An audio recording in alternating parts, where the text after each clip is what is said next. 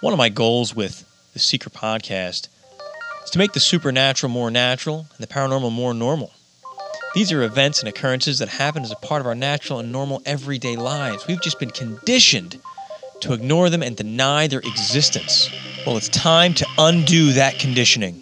I'm proud to announce that Ray Davis and I of Sixth Sense Media have created our own Sixth Sense Media clothing line. We can't always go up to somebody and say, hey, what do you think about disclosure and UFOs and aliens on the Earth? But you can wear one of our Disclosure Now t-shirts and get people's attention, start the conversation, or connect with another like-minded person who sees your shirt. If you're a truth seeker or someone looking to enact positive change in the world, why not wear it with pride? Connect with other like-minded truth seekers and become the change you want to be and see in this world. Visit sixthsensemedia.net, click on the store tab, and become the change you were born to inspire. Visit sixthsensemedia.net, click on the store. Welcome to Truth Seekers. Let me tell you why you're here. You're here because you know something. What you know you can't explain, but you feel it. You felt it your entire life. That there's something wrong in the world. You don't know what it is, but it's there.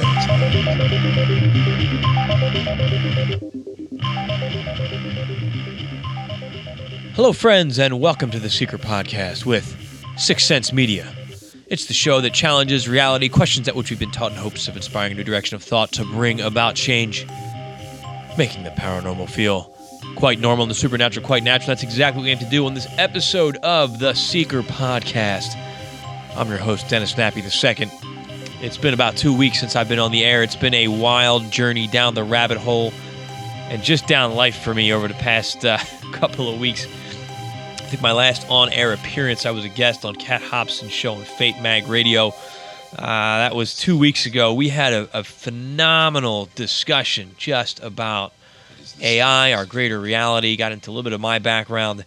It was a lot of fun at the cost or at the expense of my voice. By the end of that show, I literally had nothing left. I had to strain to get my final minute out. It was rough. As you can hear, my voice still sounds a little bit hoarse from it. But after that show, 3 days. It was 3 days without a voice. And I wondered if the archons were working against me, or if I was, I had that thought, is it some kind of spiritual attack because of the type of information that I was sharing. I felt it coming on about an hour before the show. My voice started to go. And then once I got into it, it was a painful struggle. But we got through it. And the links to the show, Ray has a link. He threw it up there at the sixthsensemedia.net website. I'll have that in the show notes in the newsletter. I'm late getting out there. It's just been a wild couple of weeks for me. It's Sunday evening, March 10th. The show usually comes out Saturday or Sunday. It's usually done by Thursday or Friday, but I'm just now sitting down. It's 10 o'clock p.m., and I'm doing this because of some of the stuff that I've had going on. But I want to direct you to sixthsensemedia.net. Please make sure you're checking out, clicking that store tab, and looking at the line of t-shirts that Ray and I have been designing and putting out there. You heard it in the commercial in the beginning. Got some great designs out there. They're just a lot of fun, and it's a great way to start the conversation and connect with other truth seekers. And it supports the platform. It supports the show. It supports what Ray and I and our growing network are trying to build here. And really, it's making these paranormal and supernatural conversations more normal and more natural, and empowering yourself. Ray, the king of affirmations, I'm working on getting him on here to talk about some of his positivity, uplifting things. He's got a lot of great content on there now. I'm looking at the site. A couple blog posts there. He's got a Life is Good affirmation, Reaching the Top of the Mountain video affirmation, Weight Loss Within. He's just got some great stuff, and Ray's been doing 365 days of affirmations. He's been throwing it up on the social media feeds and through his Affirmation Spot website as well. If you're looking to change your mindset, change your life, make sure you're following Ray. You can find the links through sixthsensemedia.net. He's putting that content out there. He's just an upbeat of positivity. And you need that, especially if you listen to my show regularly. I try to keep it positive, but we're covering some heavy stuff. And with what I want to cover tonight, You can easily get a negative spin on the stuff I want to talk about tonight. But I think Ray helps us tap into our true power. Because there's some scary stuff going on in this world. There's some bad stuff going on in this world. I don't have the answers, but I certainly have the questions. And I think that Ray and I have some great tools that can help empower us through some of the dark times that we do face in our everyday lives and in the upcoming future, really. So be mindful of that. Check it out. Make sure you're following Ray and subscribing, prescribing. I mean, I could take a prescription of affirmations from Ray any day, but check it out. So what's been going on with me? If you think back to, I've done a couple shows, and the synchronicity it really makes me think, man. I connected with a remote viewer by the name of Edward Reardon, and he took me and any of you out there who followed those two conversations I had with him on a journey down the rabbit hole that connected a lot of dots to the AI pieces we've been putting together on this show and on our network as we're looking at this evolution of AI. And I was fascinated with the data that he was pulling together. And Edward announced that he had joined, he was asked to join a team called Crypto Viewing. And it's comprised of some of the top remote viewers in the world. Dick Allgeier, you know him. You see him. He was working with the Farsight closely. If you're watching the Farsight's content, Daz Smith, again, he's affiliated with the Farsight and many other venues. Rock Archie, he was doing their Time Cross project, and some other viewers out there as well. But these guys are some of the best at what they do with remote viewing. So Edward got pulled into their team, and I was honored that Edward would still speak with me. And I was contacted by the team, I guess about 2 weeks ago, right after I lost my voice. So it was fun trying to talk with them. But they offered me a position as a media representative conducting debriefings with their viewers for their platform. And oh my gosh, it was an opportunity of a lifetime. I couldn't turn it down. So I've been working with the team. It's a crypto viewing team. They're looking at the future of cryptocurrency. And that's a heavy topic, my friends. I'll cover a little bit of what I can cover on this platform tonight. And they also pull in what we call woo-woo targets, which is a lot of the rabbit hole stuff that I like to cover and get into as well. So I'll have the links to them. Listen, I can't get into everything that the group pulls out on this platform for a variety of reasons, but I can direct you to their website. I can direct you to their Patreon page. I should say are now, as I'm a part of the team. And I think it's an investment that's well worth your time and listening to and looking at what they're pulling out there. And that's kind of what I want to get into with this episode of the show is the future and what I've struggled with over the past 2 weeks in seeing how things I've talked about for the last couple of years, how the world is changing. And how do we prepare for that and navigate that? And it comes down to something I've been saying, but I don't know that I've been actually practicing it. And it's you can swim against the current of change, or you can learn to surf. And in my head, I've always been saying, I can surf. I am surfing, but I really don't think I have been. I think in my head, I'm fighting this revolution on a tidal wave that's coming. And it's something that I think we need to consider. If there are things in motion, if world events are unfolding, I mean, how much of events can we control? Now, collectively, I believe that if we could organize and consciously using the Maharishi effect and transcendental meditation, I think we can change things going on in the world, and I still am a firm believer in that. But at the same time, I think there's things that we can't impact, and when we find those things happening around us, we need to find a way to surf through that, and that's kind of what I want to talk about right now. I know I'm being vague at the moment, I have a couple news stories I want to get into before I get to some of that content. And I'm going to share another excerpt. I've shared parts of this part of my book, I Am Human and We're Not Who We Think We Are. But I think it's relevant. And this is my intuition calling to me to share this piece of my book again tonight. But you can read the whole thing for free at sixcentsmedia.net/IamHuman and sign up to get the free secret newsletter every week and the free ebook, and you'll get a little bit more of a glimpse into my head and my journey and this information that I feel is very important to share. So where are we? What do I want to share with the news? I came across this, I guess, about a week ago, and it's titled, this comes from infodocket.com. The first library on a celestial body, 30 million page archive, is being sent to the moon. This was dated February 25th, 2019. That catches my attention, as if you follow the show, for, I'm sure, so many reasons.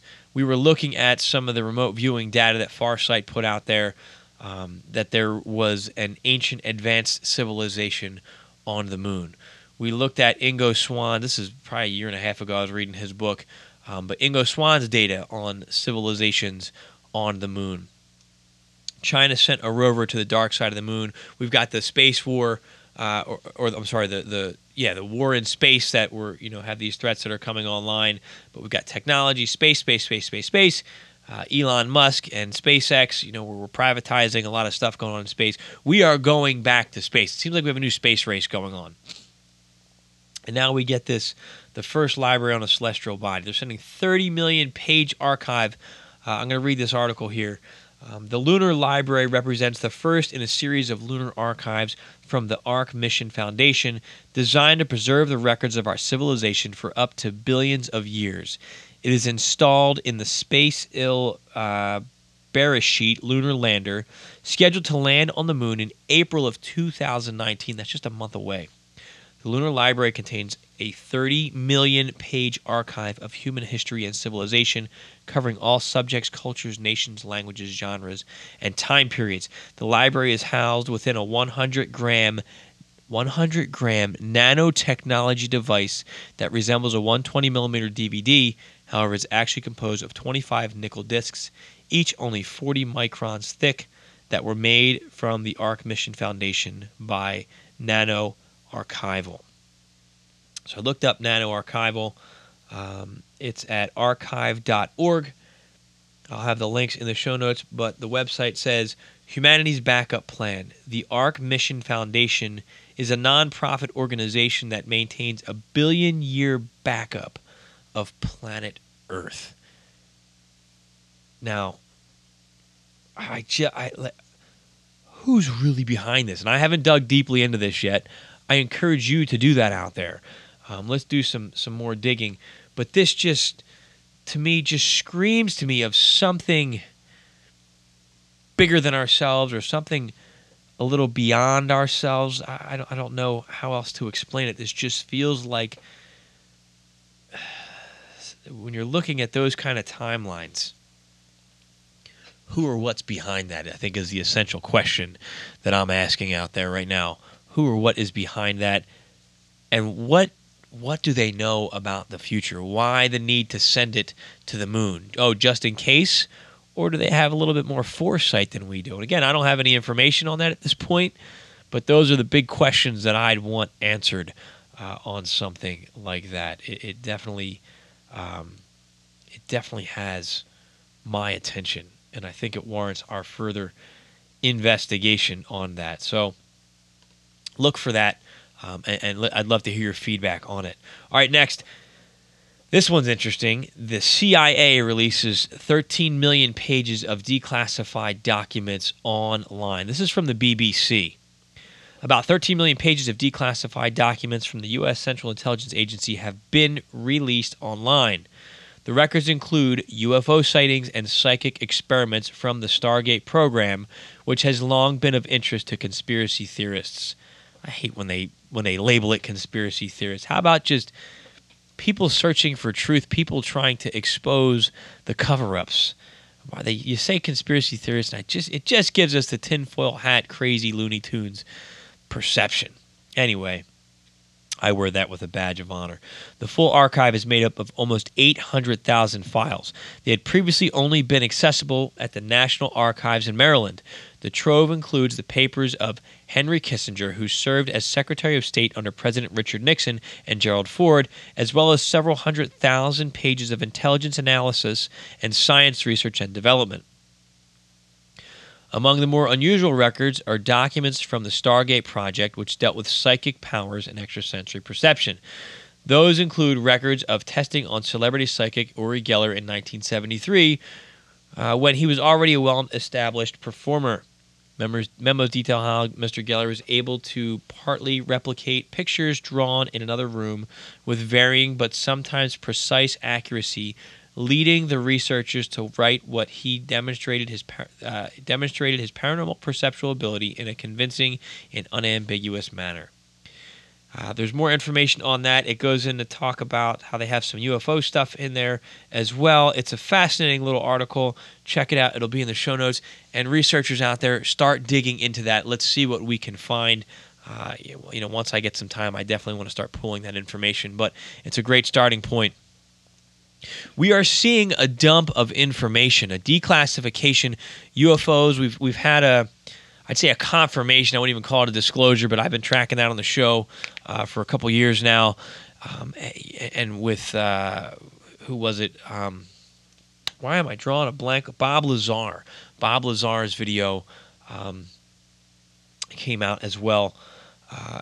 Why is this stuff coming out now? And Russell Targ, the history of remote viewing, you've got Hal Puthoff and you got Russell Targ, who are two of the big names in that. They were working for Stanford Research Institute. They started doing experiments, actual scientific experiments. These guys are actual physicists. Scientific experiments, I've covered this on the show before, and they proved, or they developed the technique and procedure of remote viewing with a lot of help from Ingo Swann, Pat Price, some of the big names there. There's a documentary that just came out called Third Eye Spies. You can rent it on Amazon. Well worth your time. It proves proof.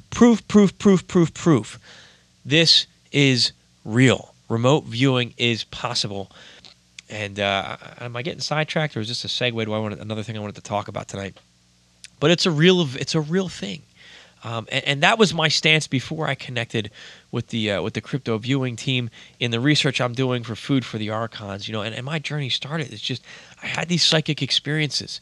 Is it real? Is it possible? And it led me down to credible research. And this documentary, Third Eye Spies, I'm not going to lie, I watched it last night, and by the end I was almost crying, because listening to Russell Targ speak about his objectives, they were doing this research, and it got pulled into the spy world, and it was developed as a technique to spy on, quote-unquote, the enemy.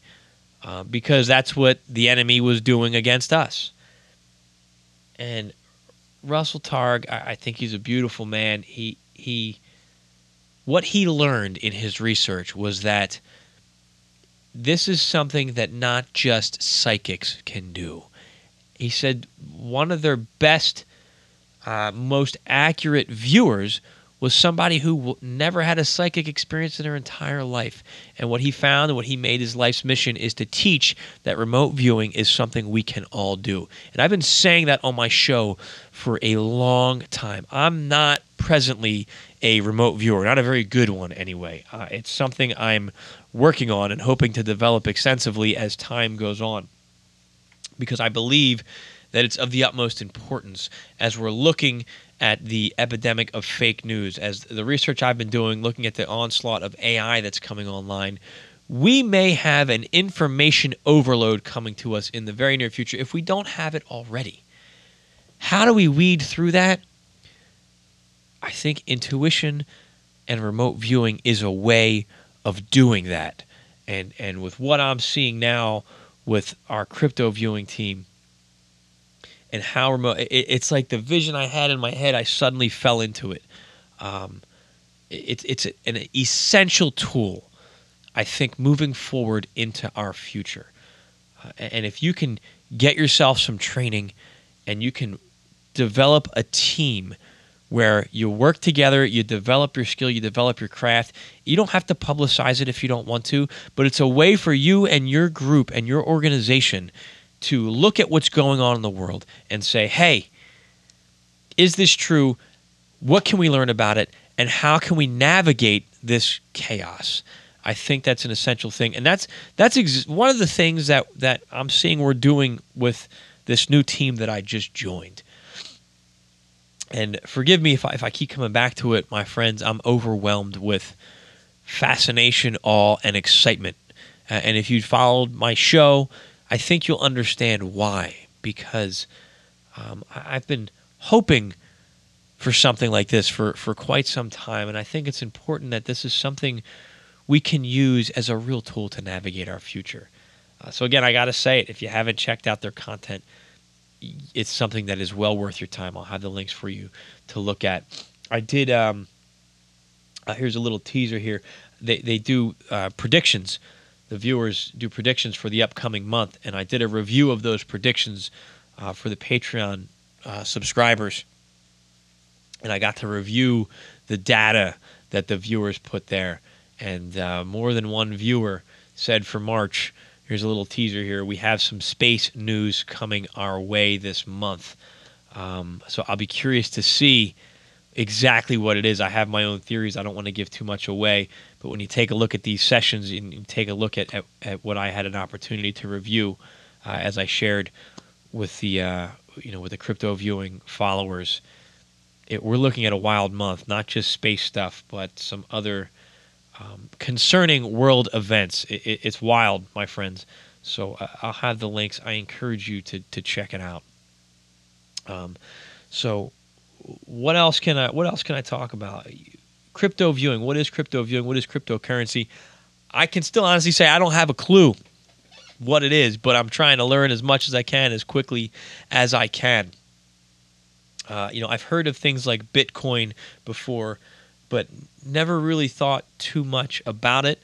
When I heard that there was a crypto viewing team with Ed Reardon was involved, and I was like, oh, well, that sounds interesting, but I really don't know how that's important to me or to my future because I'm not interested in cryptocurrency. And I've been doing some digging. I've been talking with my team members, and basically what I'm learning is that currency's changing. And at first I thought, okay, that sounds a little wild to me. But if you go back and, Dick Allgaier did on his YouTube page, that's available. I'll have the links to it. He did a review of the Fireside Chats during the Great Depression, the 30s.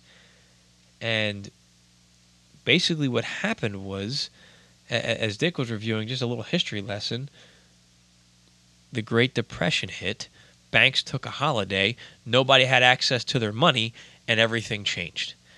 And you go back to 1913, when the Federal Reserve took over, currency changed. And he does a nice history of how currency has changed over time.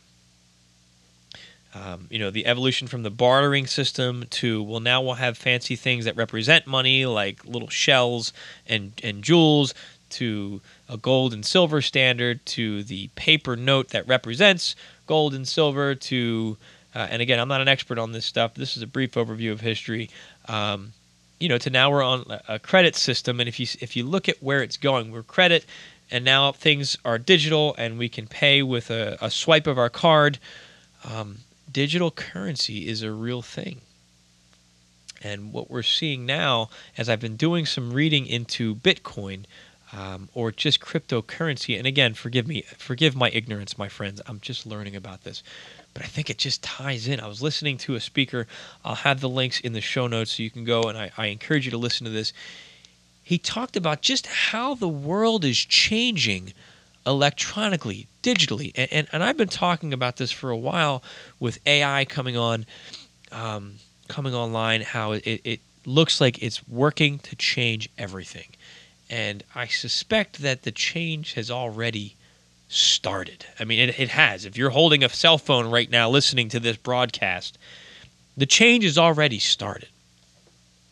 But it sounds like currency is moving from the dollar, the yen, whatever, to this electronic, digital form of currency. And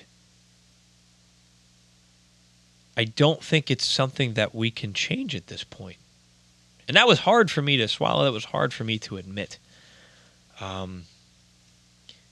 Again, I'm still learning about it, but from what I'm seeing, and when you look at these videos that I'll share in the notes, I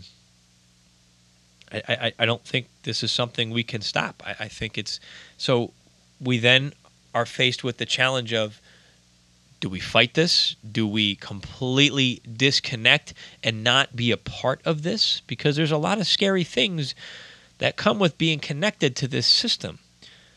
But at the same time, we have to ask ourselves, what is our choice here? What is the alternative? If this is really coming down the way it sounds like it might be, if all money changes and we refuse to be a part of that system, then we don't have access to money. Are we going to live on a preserve somewhere in our own little commune? Is that possible? And maybe it is.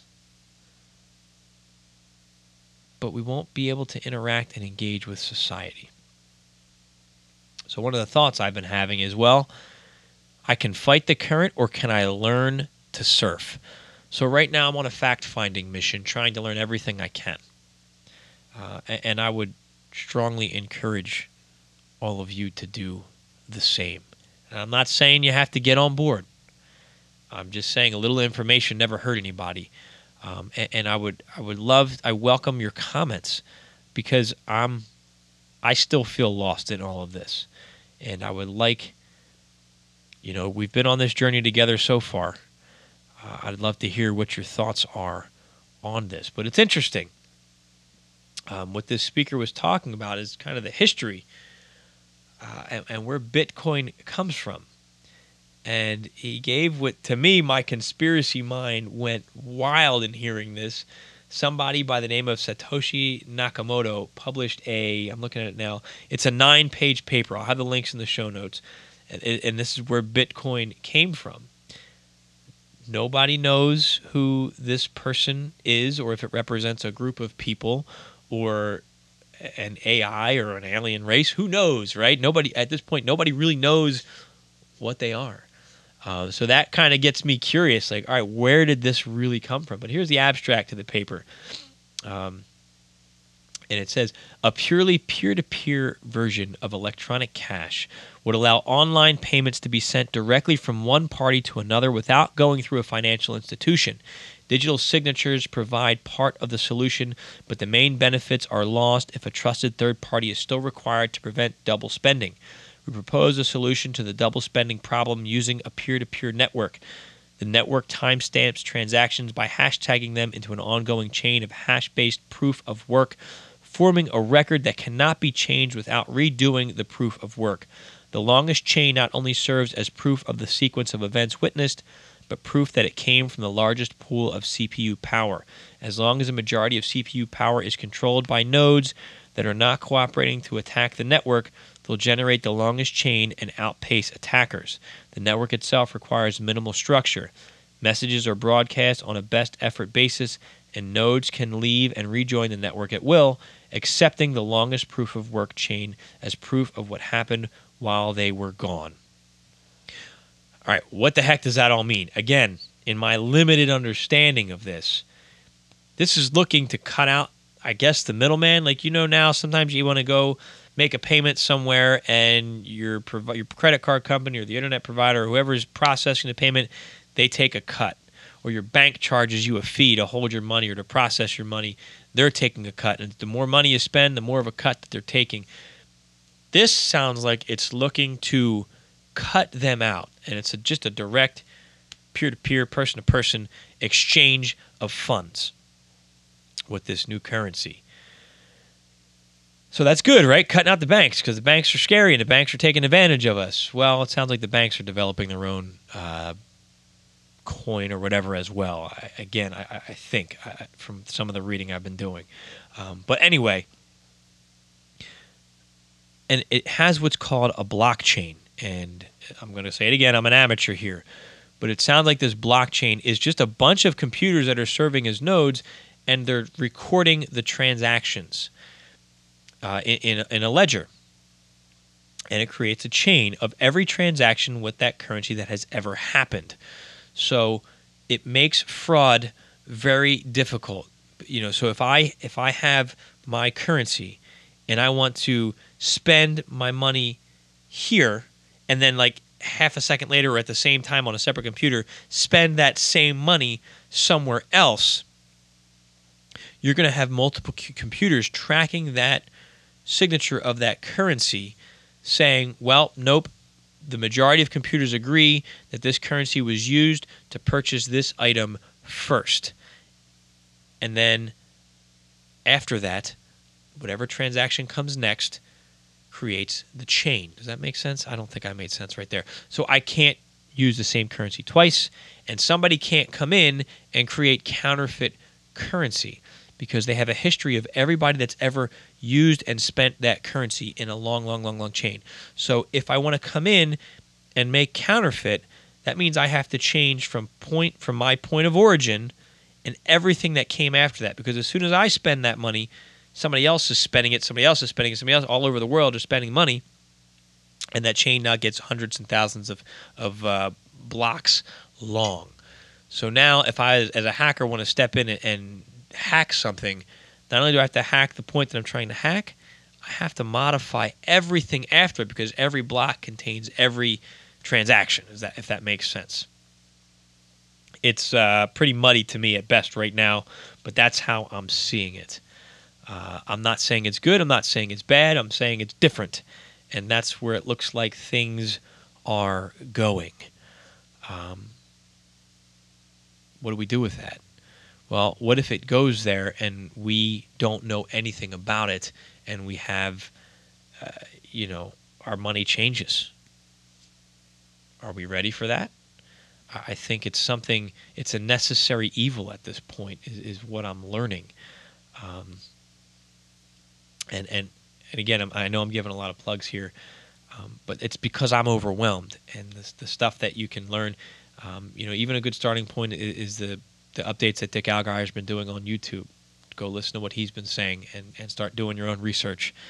I think it's well worth your time to look at that, and just see where this is going and make your own decisions, really. But it's I'll have the links to this whole Bitcoin white paper, and you can see kind of it explains this a lot better than I did. There's some graphics in there, and it's pretty easy to read, but it's interesting. It's really interesting of the goals of this, because on face value it sounds great. Cutting out the banks, empowering you to have your own wealth, and what's interesting though about this, I was listening to this speaker and he was saying that with something like cryptocurrency, not just people can hold wealth.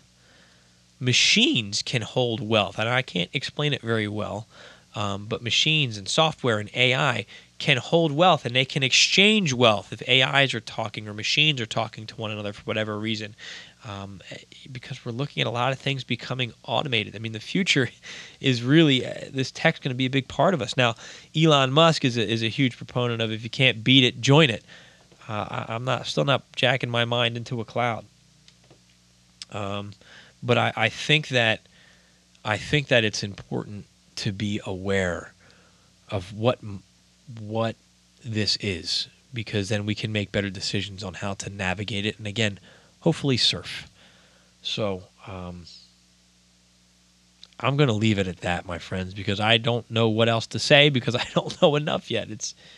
It's an overwhelming task to try to learn, but it's something I'm very excited about. So I welcome your comments. Please share, send me an email, let me know what you think about it, and let's go from there. Let's take this journey, my friends. That's all I have to say. I'm glad to be back on the air. I'm excited to be connecting with all of you again. My voice is still holding strong, although it may sound a little hoarse right now, so I'm good to go. I'm working on getting some great guests on the air in the upcoming month. Bear with me. It's been a little crazy, so if I'm not getting the show out on time, my apologies. I know I promised you guys something, and I want to share this. I feel in my gut that it's relevant. I'm not exactly sure I'm going to make the connection yet, but it's an excerpt from my book, I Am Human, and We're Not Who We Think We Are. And I know I've shared this probably a year and a half, 2 years ago, but I just feel that it's relevant to share again. And this is, I was going through my understanding of reality. Who are we? What's our connection? Who's in charge? And I was looking at nature. What can I learn from nature to teach me about myself and my reality?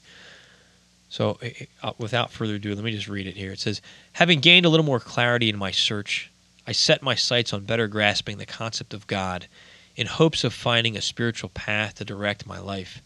Believing that God was a supreme deity responsible for the creation of all life, I felt compelled to look at all life to see if I could further comprehend my own path and the human condition. During this journey, I had come to an understanding that all life was sacred and all life warranted respect. I developed an opposition to killing things and took great pride in capturing and releasing the occasional spider that would find its way into the dark corners of my home. This ideology felt wonderful. I experienced a closer connection to nature and all of life around me, until one day I found a small wasp's nest on my property.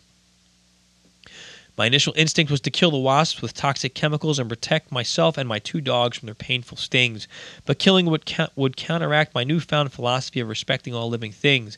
In examining this situation, I tried to understand why I wanted to kill these creatures. The answer was quite clear. They were dangerous. They built a nest on my property, and if provoked, even by accident, they would react violently against me, causing terrible pain throughout my body with their stinging rage. It seemed like a valiant argument, but then I wondered, what if I was living in the garden of something more powerful? Would it be fair for this keeper of the garden to terminate my existence simply because of my people's tendency toward violence and destruction? The mere thought of this powerful being trying to kill me ignites a violent defensive instinct in me.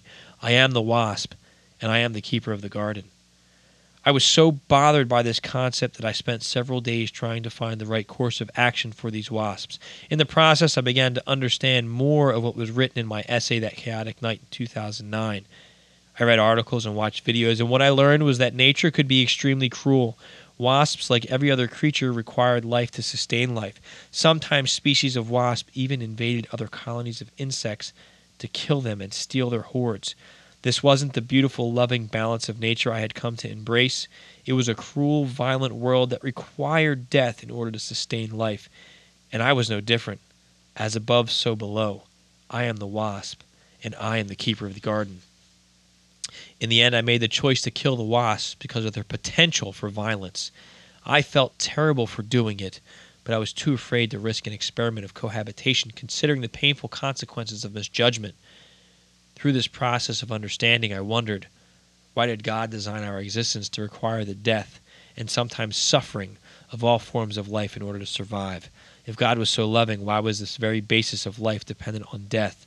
And why did religion seem to reinforce the importance of such suffering? I am the wasp. This chapter still hits me hard when I read it and I think about our reality. I don't know what or who is in control. I don't know if there's a divine plan. I wonder if there is a divine plan, why we have to eat each other in this existence. But if we are in somebody else's garden, I killed the wasps ultimately out of fear. I was afraid of them. Is anything afraid of us? I mean, look what we do. Look how we treat life on this planet. I think we need to find a way to better live in balance, and we need to find a way to build harmony with whatever may come our way in the future. We're always thinking, I need to fight this. But violence begets violence, evil begets evil, if you believe in such a thing. As Nietzsche says, my favorite quote, when fighting monsters, be careful that you yourself do not become a monster. For he who gazes long enough into when you gaze long enough into the abyss also gazes into you. I feel that this chapter was important to share tonight. I hope it resonates with some of you out there. I think we need to be mindful that we have that responsibility of being the wasp, but in some aspects we're also the keepers of the garden. We are the gardeners, we are the farmers. Let's not be hypocritical. We don't want whoever tends our garden to see us as that pest and wipe us out. Then don't we have the responsibility then to be caring of the creatures entrusted to our own care? All right, friends, I'm going to leave you with that. I need to get this show edited and released. It's already 10:45 Sunday evening. I hope you have a wonderful week. Looking forward to the next episode of The Secret Podcast. Make sure you check out Ray Davis, The Affirmation Spot, SixthSenseMedia.net, Ray's book, Anunnaki Awakening, my free ebook, I Am Human and We Are Not Who We Think We Are, SixthSenseMedia.net/I Am Human. And please support the show. Pick up one of our t-shirts. It's a great way to start the conversation. It's a great way to raise that vibration, change the energy to something positive. Let's do it, my friends. Let's be the change. I'm Dennis Nabby II. This has been another episode of The Secret Podcast, where small changes among the masses can have a massive impact around the world. I encourage you to be that change.